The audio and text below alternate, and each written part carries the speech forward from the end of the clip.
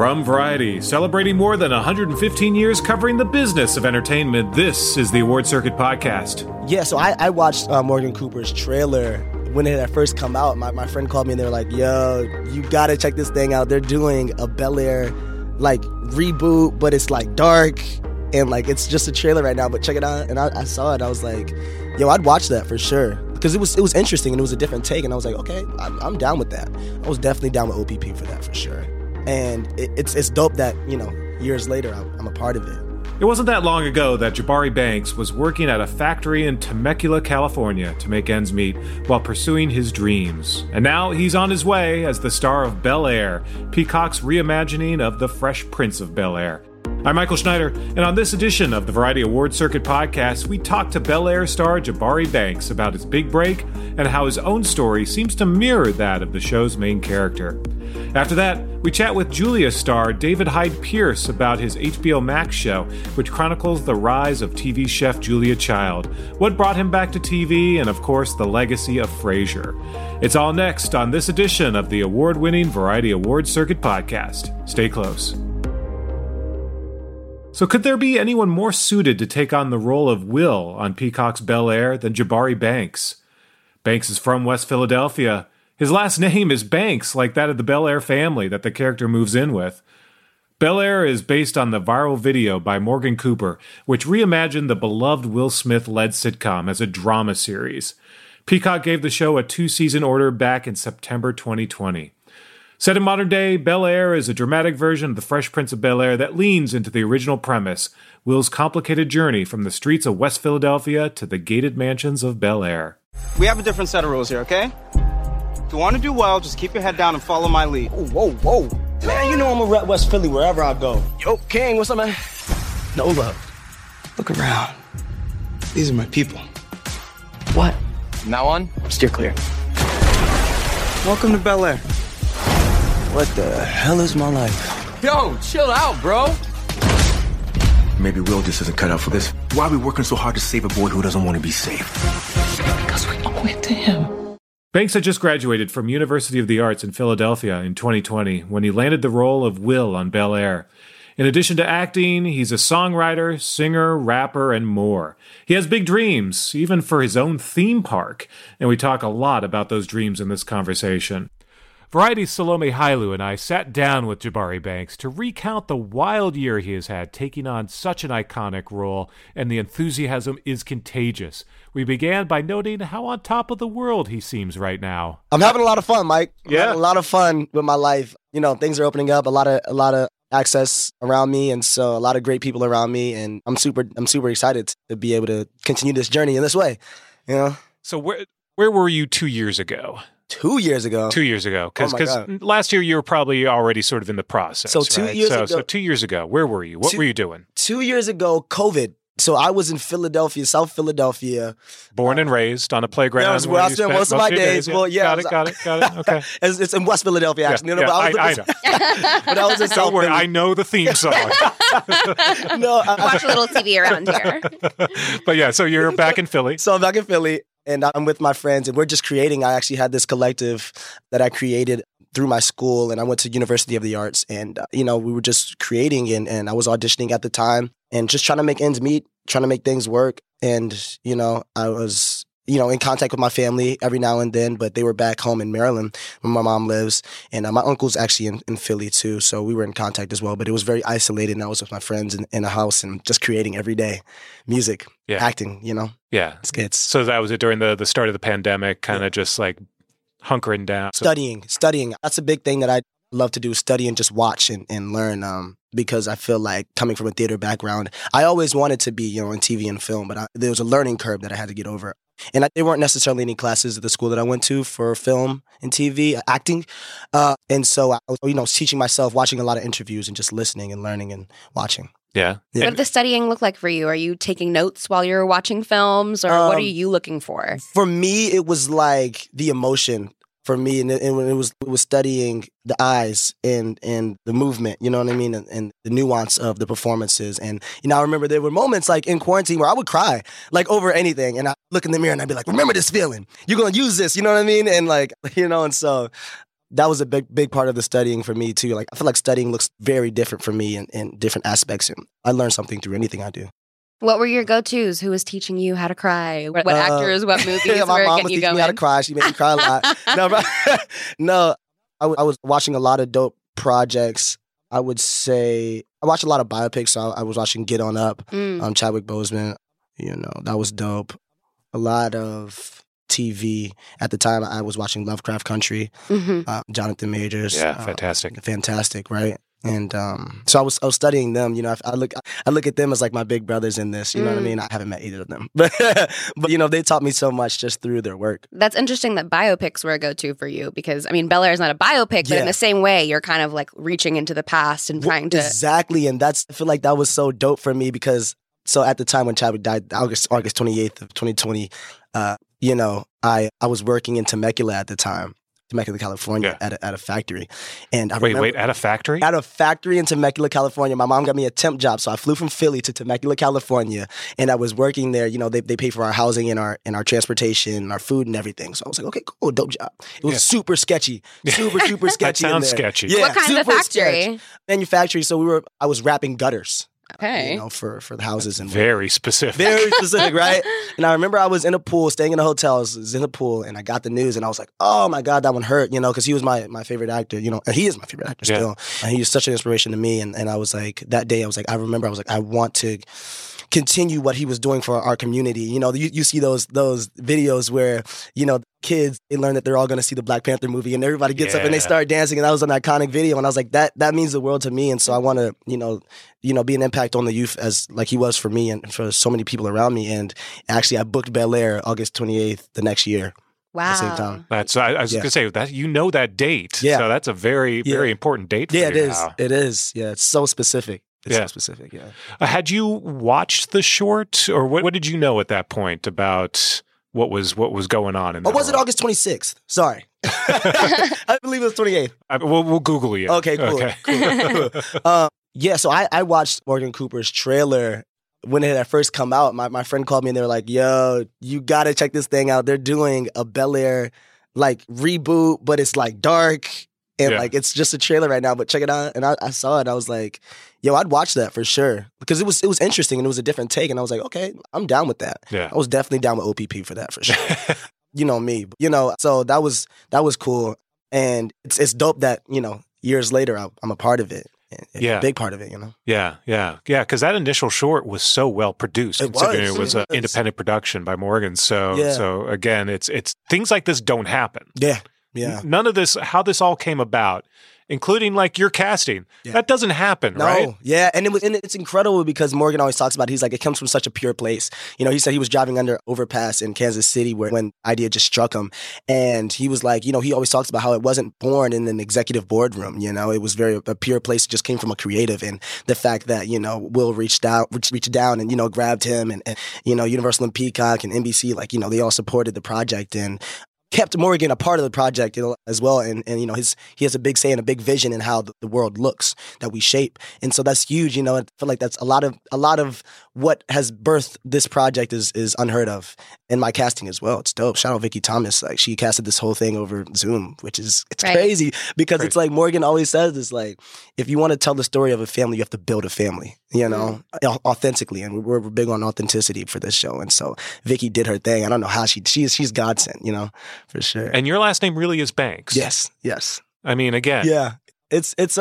There's a lot of with every ensemble, piece of the ensemble, of this cast, like there's so many twists and there's so many things that tie us into this show. Yeah. It's crazy. A lot of kismet, a lot of coincidence. Cosmic. It's cosmic. Yeah. I don't even know how to explain it. Synchronicity. Like, my story is not the only one. I can't even tell you. Every person has a story. It's dope.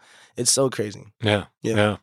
I talked to TJ Brady and Rashid Newson about the finale of Bel-Air when it aired, and something they were talking about was how rewarding it feels to have made a reimagining of a classic series when that's happening so much in our TV landscape. And this was one people were skeptical about, and they were saying how it felt so good to make something that people weren't necessarily rooting for, but they came around, they watched the show, and were like, oh my God, this is really great. Yeah. And that just must feel so amazing to be a part of. So talk about that. Like, because as you were saying, I love what you said about how this show was not born in an executive boardroom, like maybe some of these other reboots have been. So talk to me about that. Yeah, it just really came from a pure place. And we're honestly like, it's incredible because we're standing on shoulders of giants. It's like the wingspan of this show is incredible because it reaches for so many generations and everybody knows it. And it's such a beloved TV series, it's a quintessential 90s, sitcom. And so it's everyone's baby. And they're like, no, we don't touch that. We don't touch this and we don't touch that. You know what I mean? Yeah. And The Fresh Prince of Bel-Air is definitely one of those.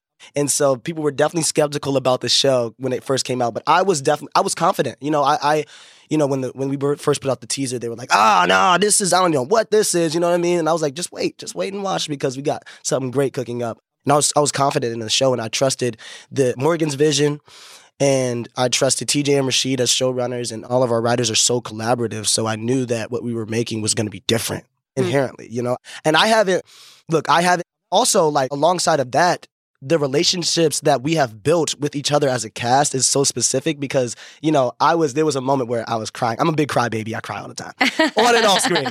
And I was like, I was sitting with the cast and I was like, dang, I love you all. And I started crying. They're like, it's so special because this is my first show that I worked on, but people have worked on different shows and they're like, man, it's like not every cast is as close as we are, and we have developed a relationship with each other that is so genuine, that is so authentic. Like, I feel like that bleeds through on screen, like, especially with, me and Ali, like, that's really my brother. Like, when I first got out here, he had been living out here for a few years and he went to UCLA and, he was like, look, man, like, I'll just drive you around the city and show you different neighborhoods. And, I feel like we ended up like spending 11 hours that day. That was like the first time we ever met. And just the conversation was just flowing. And so a lot of genuine relationships with this show. So I felt like that all helped in cultivating something, genuine and authentic for the audience to partake in. So right, because it seems like the way you have been guided into LA and the entertainment industry really mirrors the story of Will in this show. Yo, for sure. For sure. It's for sure serendipitous, maybe is the word, It's dope. It's dope. And it's an honor and it's a huge responsibility. And I don't take it lightly. And, we have talks with Morgan and Will all the time about like paying it forward and what does that look like? That's my big thing. It's like, what is the difference between paying it forward and giving back? And for me, like, I really want to pay it forward to the next person that's coming down in any way that looks different for everybody, I'm, into the philanthropist thing, but, it's like not everybody is. And it's like, what does it look like to make the world a better place through what you do? You know what I mean? Because it's like, not everybody can be a politician. Not everybody can be a philanthropist. Not everybody can, or wants to do that. And so how can we make the world a better place just through what we do? And so that's what I'm focused on with my work and just giving back and paying it forward to the next person, for sure. Yeah. Salome's right. Like, I've been thinking about this because, your experience, because when, Will Smith started on The Fresh Prince, he was already a successful, musician. Yeah. He'd already had top 10 hits. Yeah. So he won like a Grammy, right? Yeah. Like, yeah. So he was already well established when the show came on. But for you, this really is sort of the Bel-Air experience. Yeah. And that's why I started with the question of what were you doing 2 years ago? Because, this is quick and at least right now, it seems like you're still pretty grounded. So don't go Hollywood on us. But. Thank you. It's immediately when I got out here, a lot of people tapped in with me and was like, look, like, especially like what Jazz did to Will, like this city will try to change you, will try to make you forget where you come from, you know what I mean?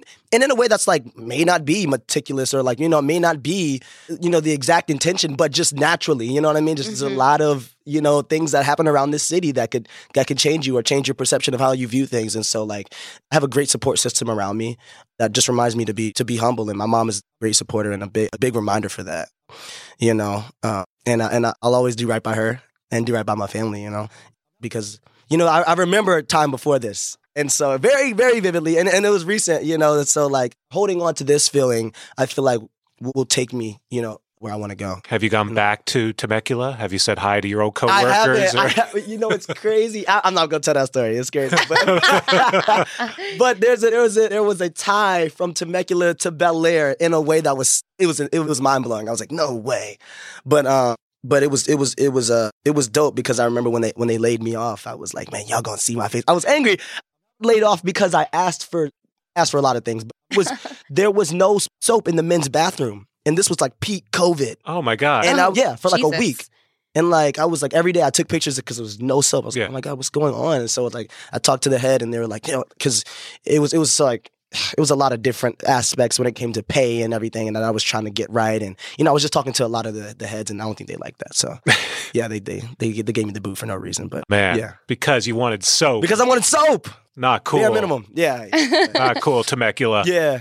No, I haven't spoken to them since. Right. Yeah. Well, Mike, it's great that you bring up how Will Smith was a popular musician when Bel-Air started, because Jabari, you're also working on music right Yes, now. I am. I have music coming out soon. Looking to drop a single this summer and looking to drop my body of work, my project next year. So it should be dope. Yeah. Cool. Super excited. Super excited. So have you talked to Will about this? What is his sort of, I don't know, encouragement or words of advice or anything? I haven't spoken to Will about No, the you music side haven't? of it. No, not yet. All I right. should. You should. That's a great. He knows a few things. No, he does. He does. He does. No, I've been, just, working with, Jaden Willow and with music, but just like looking at them work and seeing their process. Yeah. So that's been a big deal for me. Yeah. Too. So that's been a dope experience. Yeah, so Will may be a little like busy right now. Yeah, a little yeah. distracted. So Yeah, there's exactly. other things going on. Exactly. Exactly. But yeah, I mean, especially Willow. I just watching her career and just the music she's been putting out right now. It's incredible. She's on top of the world. Yeah. It's incredible. Yeah.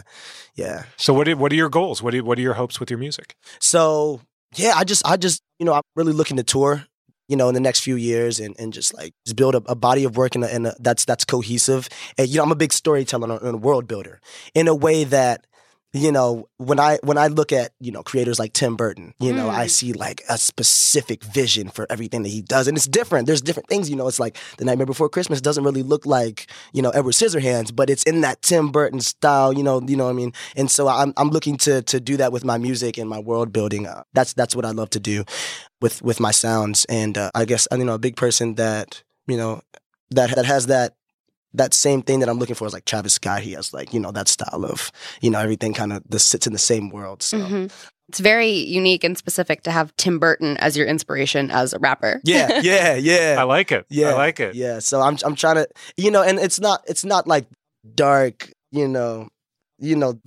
of, what Tim Burton does, but it's like that very specific. When you see it, you know it. Yeah, And yeah. So that's what I'm looking for. Yeah. And I'm still building. Yeah, and go down the Travis Scott path, because then eventually you'll have a meal at McDonald's. Yeah, exactly. As well. Exactly. What would Yeah. the Jabari meal be? So, I've already thought about this. So look. All right, I like So it. look, it's culturally, we all know about dipping the fry in the ice cream, but we haven't turned that into a thing. You know what I mean? And so that would be the Jabari, to keep it cool, you know what I mean? Dip the fry in the ice cream, and that would be the meal. And maybe it would come with like some nuggets or something on the side. But the big thing would be the fry in the ice cream. fries at the center. Yeah, the and fries then are at the center.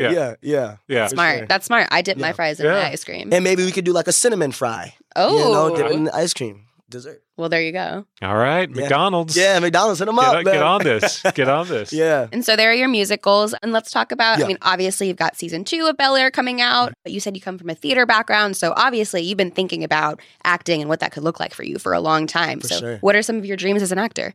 I'd love to, just continue to push the bar and to push the bill on what it looks like to be like a person of my skin tone in like a fantasy setting. You know what I mean? Like I'd love to create a new lane for what that looks like for us. And it's just like existing. And it's not, we're away from, our reality in this world, and we're in the next. And what does that look like? And so, projects like Lovecraft Country and it's a timepiece, but it's also fantasy and it's also sci-fi and it's also drama. And I love to mix the genres in that way. And so that's a big thing that I want to do. I also want to lean into the biopic world and, just tell these iconic stories that we all know and love in a way that's authentic, and that's huge for me. That's always been a goal for mine. And I see that for myself. So, cause I'm a big transformer, you know what I mean? Like I don't look like from today to the next day, I look vastly different in my opinion. I had pink hair like 2 weeks ago. Like, you know what I mean? And I had the box, and so it's a little different. So, You texted to your producers like, how about Will for season 2?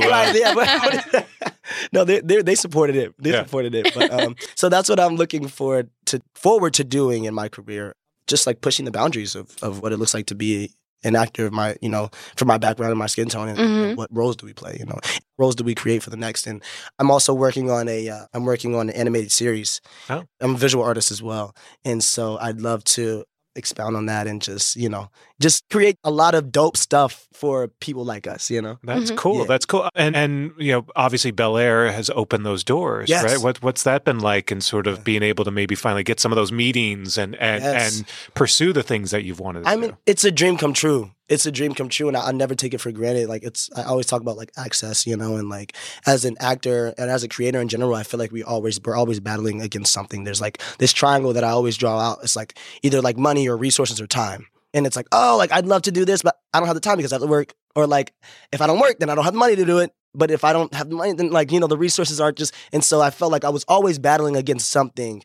But now, that's kind of freed up in a way that's like, okay, now I have more access to and more, time and more resources. And so that's I've let go of that and just been able to create. And so that's huge for me, and I never take that for granted because as an artist, we're always battling against something, and that's the part of the process, and so yeah, that's what I love about Bel-Air. It's a great launching pad for everything that I want to do, and so that's dope. I have an idea for your producers for next season, so give this to them because I think what would be fun is you guys, your cast. Mm-hmm. One episode, just recreate an actual episode of Fresh Prince. Yeah. Like go full comedy, go full sitcom, just like take an old script and just completely flip the script. Just like do that and then that'd be dope. And then go back to the regular show. Yeah, you know what? You know how Euphoria had like those 2 episodes like in between season 1 and 2? That'd be dope if we did that. Right? Just to keep the ball rolling, keep the Bel-Air thing happening. That's a free idea, Peacock. that one's free, Peacock. Yeah. Don't even have to pay us for it. Exactly.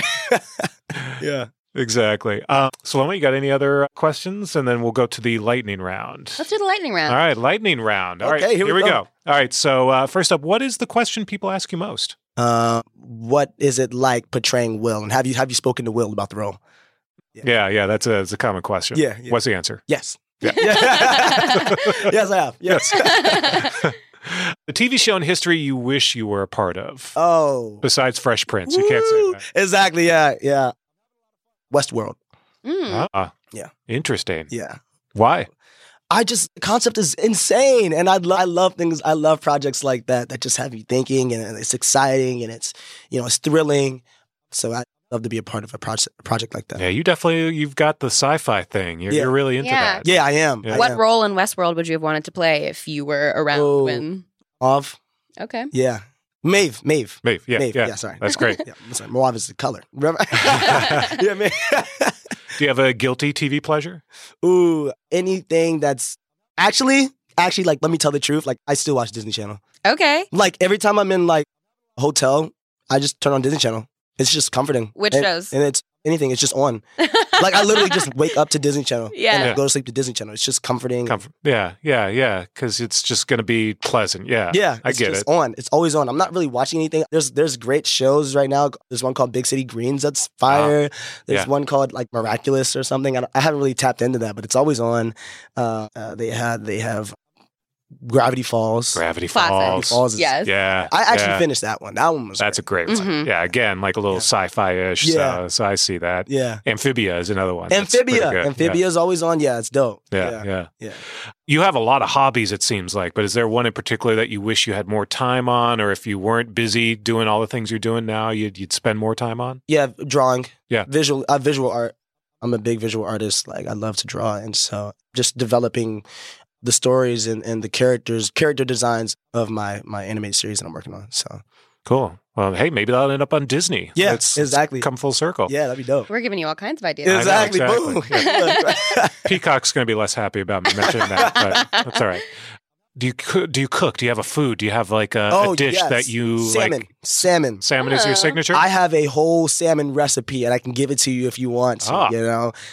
It's a whole marinade that I make. And so there's a smoked paprika, a lot of smoked paprika in there, and so I throw that in there. I throw like gochujang in there, and I throw like honey, and so and then I throw some like soy sauce, and then a lot of different other like seasonings, and then I let that sit, and then I put the salmon on the pan, I let it cook all the way through, put the all of the juice and the seasoning on it or whatever, butter it down, and so I let that cook, let it marinate, and then I put the pan in the oven, broil it so the top can get crispy. Mm-hmm. So it's like a crispy red salmon that I like to make. And then what are we serving it with? Is it rice? And I'm serving it with like like rice or like mashed potatoes or like broccoli and like asparagus on the side and like dress it really nicely. It's like parsley. I think we need to start the variety food section. Yeah, exactly. Some green onions. Yeah. And besides your show, what are you rooting for this Emmy season? What have you watched that you've dug? Euphoria. For sure. Yeah. That's dope. Yeah. So dope. Yeah. Very cool. Yeah. Very cool. Absolutely. Well, Jabari, congratulations, man. Thank you. This ride that it's like still early days. So yeah. That's so exciting that, we can't wait to see all this stuff that comes up and the animated show, the sci-fi show, all the things that you've got going on eventually. For us as journalists, it's so exciting to get to hear these little seeds now that we'll be talking about your animated show in 10 years and be like, remember when we were in the podcast booth? Yeah. Right. You heard it here first. Thank you. We got to talk about the theme park. You got to talk about the theme park. Theme park. I have a dream of a theme park, and like maybe I'll put it in like Atlanta. There's a lot of land out there, and so like just like tapping into that scene. I'd love to do that. What would you call it? That's still the thing. I'm still working on the name. No, I'm not gonna say it. It's like Jabari World, but that's not true. That's not true. That's just me right now. You just call it the Jabari Banks. The Jabari Banks. Yeah, it's like one of the outer banks of like a right. Yeah, it's exactly what you do. And then there's like banks along with it that you can go to. All the different lands are different banks. Outer banks, upper banks, upper banks. Oh, yeah. Got you. What'll it be known for? Is it a Carlton signature Banks. ride? The Carlton Banks. Right. So my big thing is like with Disney, they're so great with like building the worlds and like building the magic of it all. And like, with Universal, they have the thrill. And so like, I feel like I want to marry the two in a way that's very specific. Like, because Disney has some thrill rides, but like when you go to Universal, that's the real thrill, you know what I mean? And so I want to marry the two in a way that's very specific, like, imagine if you're like, going through like, just a Harry Potter world, for instance, and then like, there's just an actual roller coaster, like a genuine like roller coaster on the back of a dragon, you know what I mean? Mm-hmm. Where it's like, it's fast, it goes like 90 miles an hour or something like that, Like, so that'd be dope. All right, free tickets for us, though. Yeah. All right, that's good, it's good. That's Bel-Air star Jabari Banks. The show is now streaming on Peacock with season 2 to come. After the break, Julia star David Hyde Pierce. From Los Angeles, this is the Award Circuit Podcast.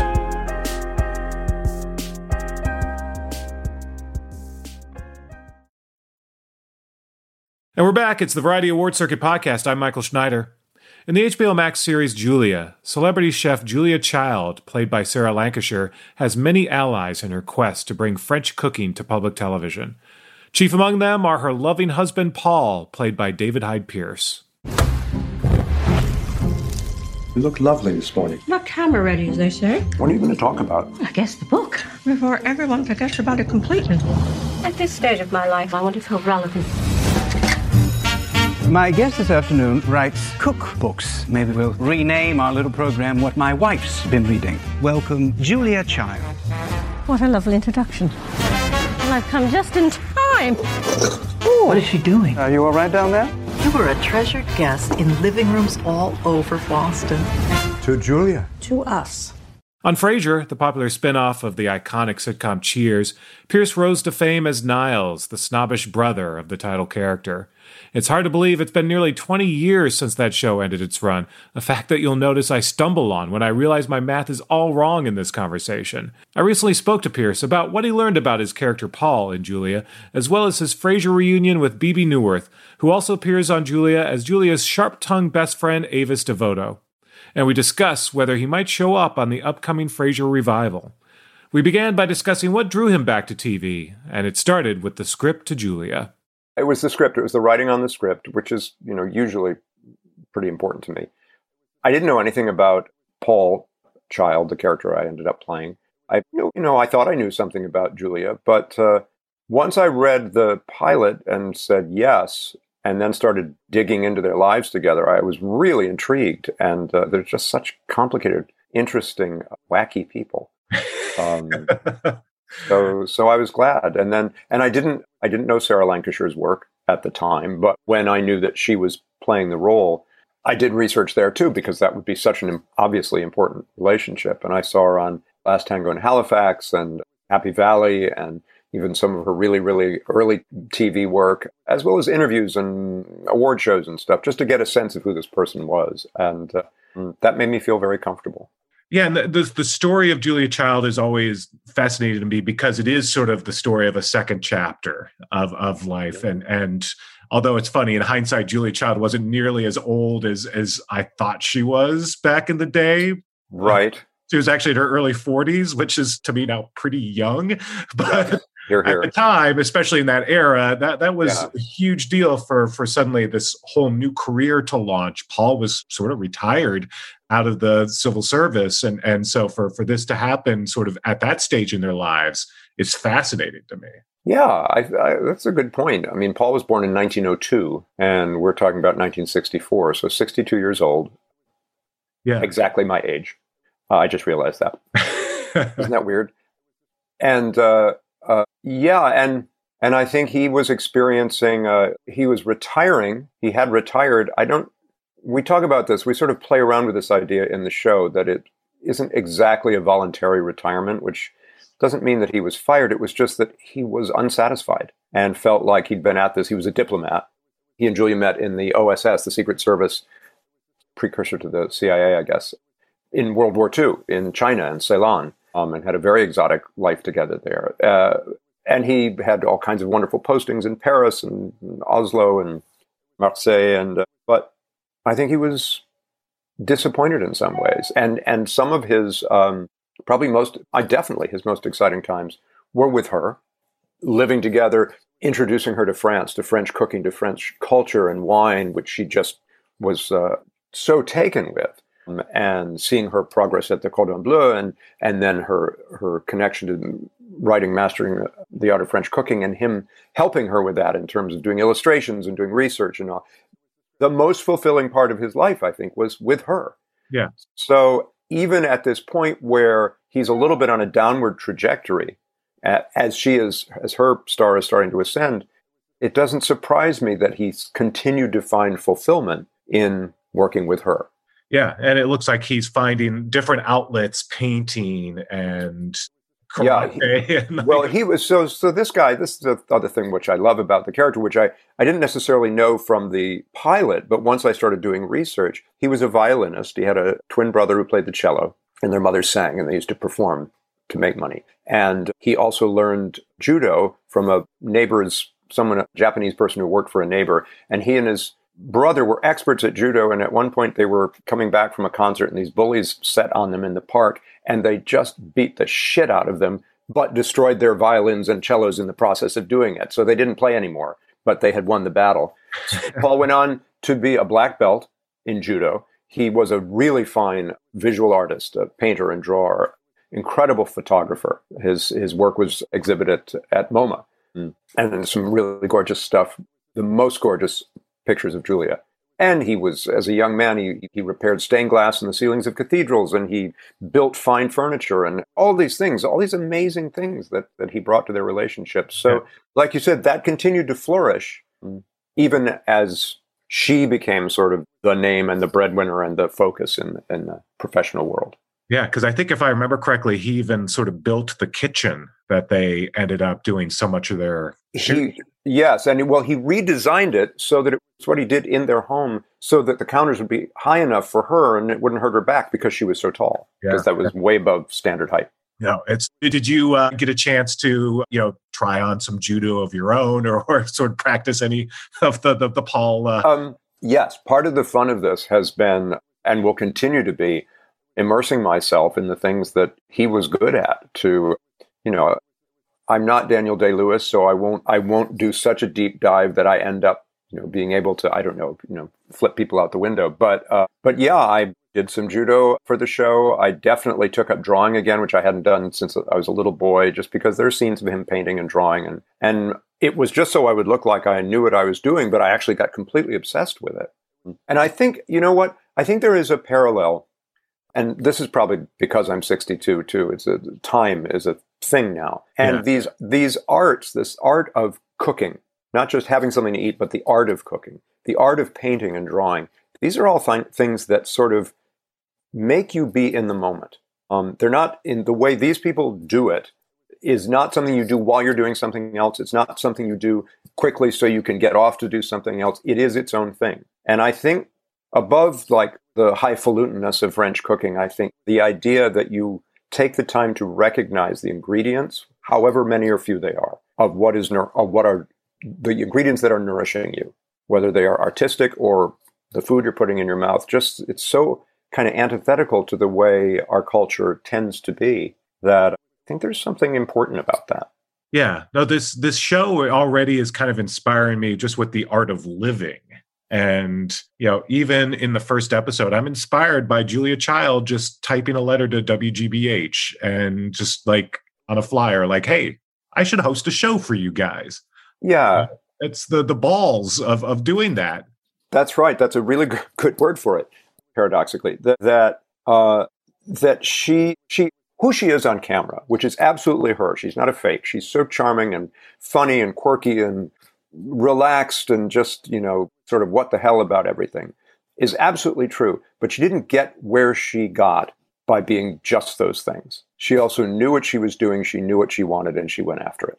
And I think that is the thing that maybe also is why she keeps recurring and what sustains her image, because she wasn't a flash in the pan, so to speak. Yeah. She endures.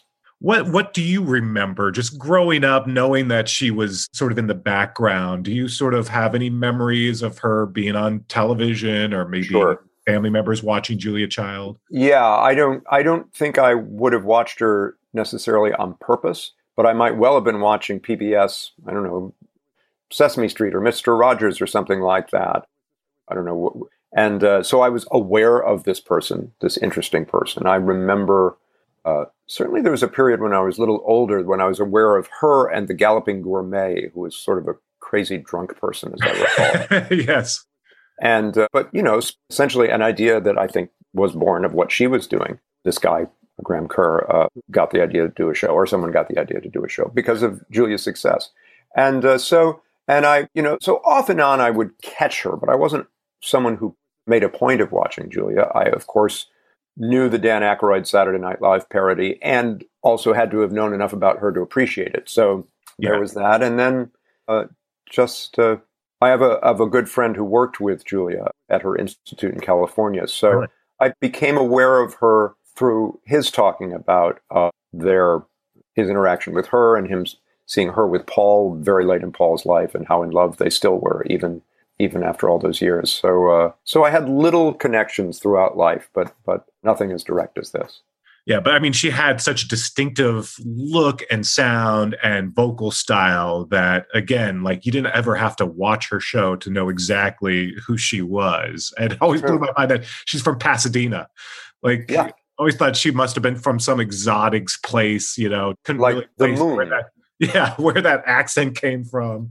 It's true. And I think it's so part of what must have been a dilemma for her life is to come from a very wealthy family in Pasadena, a dad who was a very successful businessman who expected her to follow in, the footsteps of what women did at that time, which was find another rich businessman and marry him and have babies and become an alcoholic. And that just wasn't going to happen for her. But whatever her internal struggles, which I think the writers and also Sarah are quite expert at capturing, she was herself. She didn't get where she was by trying to be something else, trying to fit in, she just had that confidence. Again, I think that's something else that people just soak up, that this person on camera, she doesn't care if she's sweating, if she's out of breath, if she's got another glass of wine in her hand, if she dropped a chicken on the floor, she doesn't care. She's doing something that is meaningful to her, and that's what's important. I think that's a huge lesson. Yeah. That's what was so appealing about her in the first place. I think Sarah does a great job of capturing that as well. You mentioned that you didn't know her before. I haven't really been that familiar with her work either, but I think she's fantastic in this. Well, and if you do go and watch any of her stuff on British television, you will be completely unprepared for what she does as Julia, because she's a chameleon. She's that kind of actor. She's very different in each role. The only thing consistent is that she's terrific. So it's been nearly a decade now since Frasier ended. what is kind of your perspective now on that experience, on Nile? No, I think it's, sorry, you threw me because suddenly my mind was going, I think it's like more than that. Because didn't we ended in like, you're right. 2005. Listen, post-COVID time is yes, I know. I have no idea what I'm time. with you. You're right. You're closer to 2 decades now. Yeah. Yes, but you're right. I understand time has, evaporated. So anyway, sorry. Sorry, 2 decades. We're nearly 2 decades out, which is even more insane, which now makes me feel super old. Thank you, Dave. Excellent. You're very welcome. But so where are you now in terms of, when you look back at that experience, at that character, just the whole, does it seem so far away? Does it seem like it was yesterday? What's sort of your take on just that whole world now? I was just in Palm Springs a couple weeks ago for an event honoring David Lee, one of the creators of Frasier. And one of the parts of it was he's helping to restore the Plaza Theater in Palm Springs. And they had a benefit where Perry Gilpin and I and Peter Casey, the other surviving creator of the show, came, and David had a sort of presentation of the pilot episode, which I don't know the last time I'd seen the pilot, probably 20 years ago. And he would stop and start and explain how the show was created. And then we had a Q&A afterwards. And it seemed like beyond ancient history in some ways to be reminded of not just how young we all were, but it's a different time, seeing John Mahoney in the very first episode and seeing being reminded not only what a great and funny, wonderful person he was, but what a serious actor he was. And he brought that to the show and really helped ground the more serious issues of the show. It just reminded me how good it was, how good the writing was, and how it wasn't an accident that David Peter and David Angel, the late David Angel, really put thought into what the show would be and what it wouldn't be, and how they wouldn't just do what sitcoms have always done because they've always done them. If it was a good idea, they'd do it, and it just helped explain how it became, the really great show. Yeah. And the timelessness of it as well. Agreed. Is what really keeps it holding up, and why I thought it was only 10 years ago, not 20 years ago. That's right. Oh, good. That's a good save. But I also think you're right. I think that testament to the writing, and that it's about the relationships, and some of the best humor in it was about the relationships, not necessarily just jokes, which in a situation comedy is not unheard of, but it's special.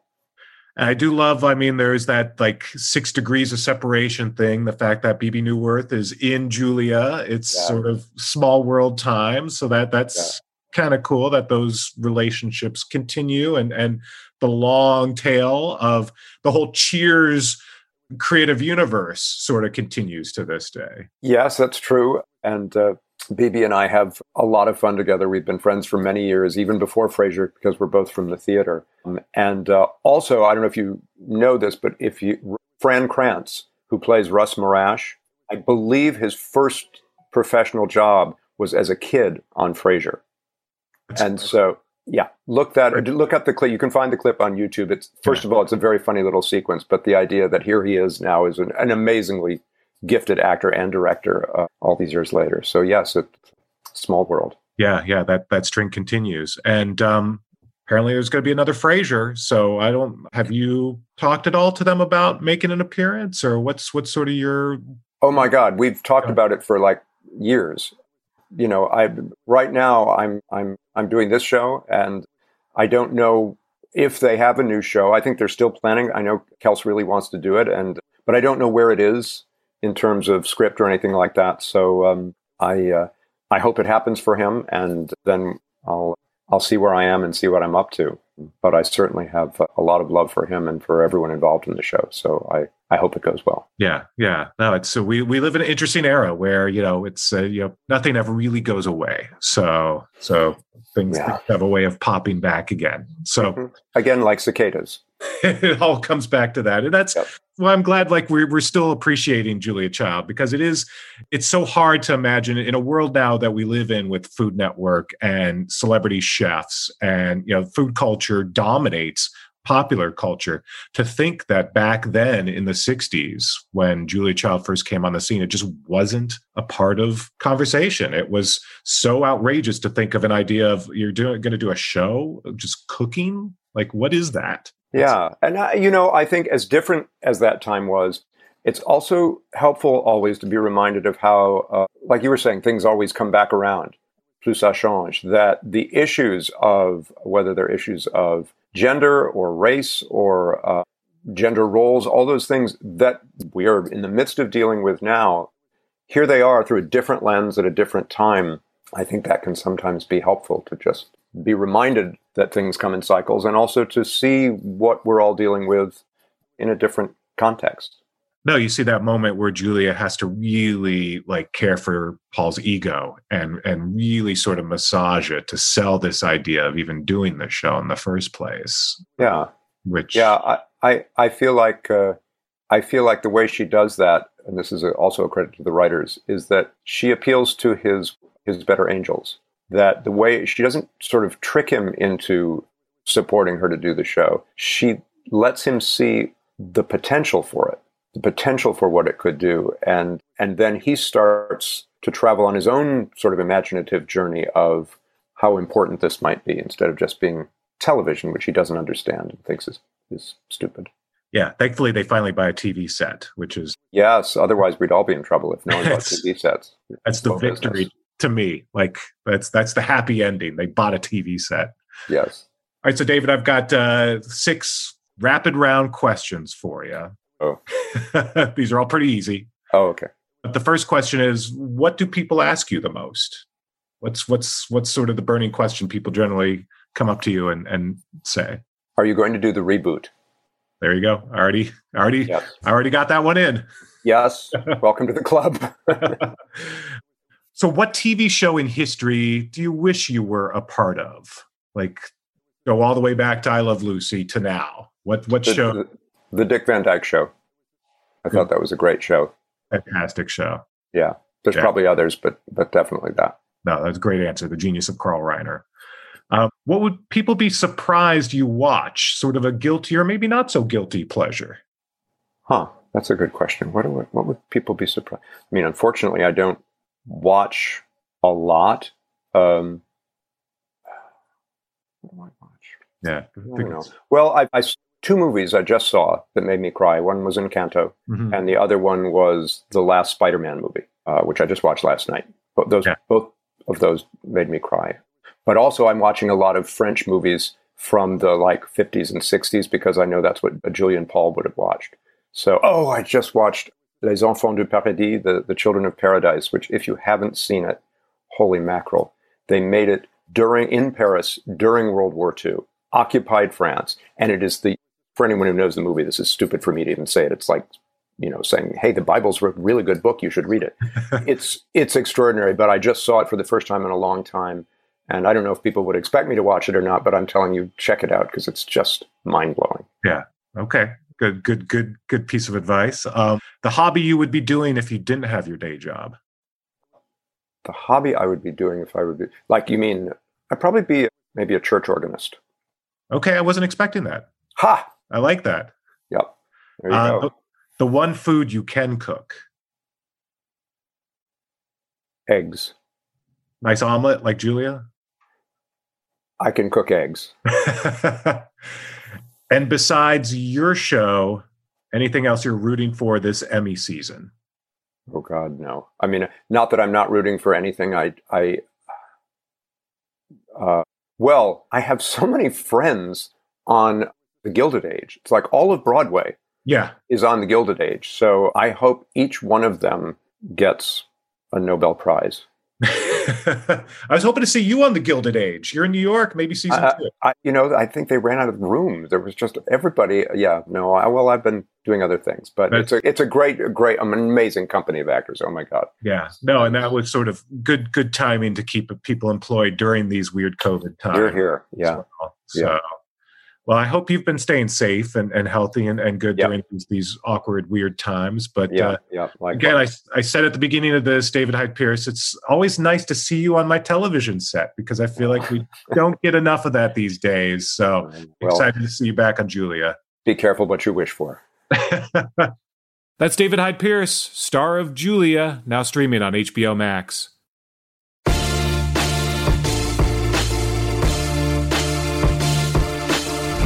And that's it for this edition of Variety's Award Circuit podcast. Drew Griffith edited this episode, and Michael Schneider is the producer. Be sure to subscribe to the Award Circuit podcast on Apple Podcasts, Stitcher, or wherever you download podcasts. Also, head on over to Variety.com and click on the Award Circuit tab to find the latest Emmy predictions and key races, as well as your daily fix of news, analysis, and reviews. For Jazz Tanke, Emily Longaretta, and Clayton Davis, I'm Michael Schneider, and we'll see you on the circuit.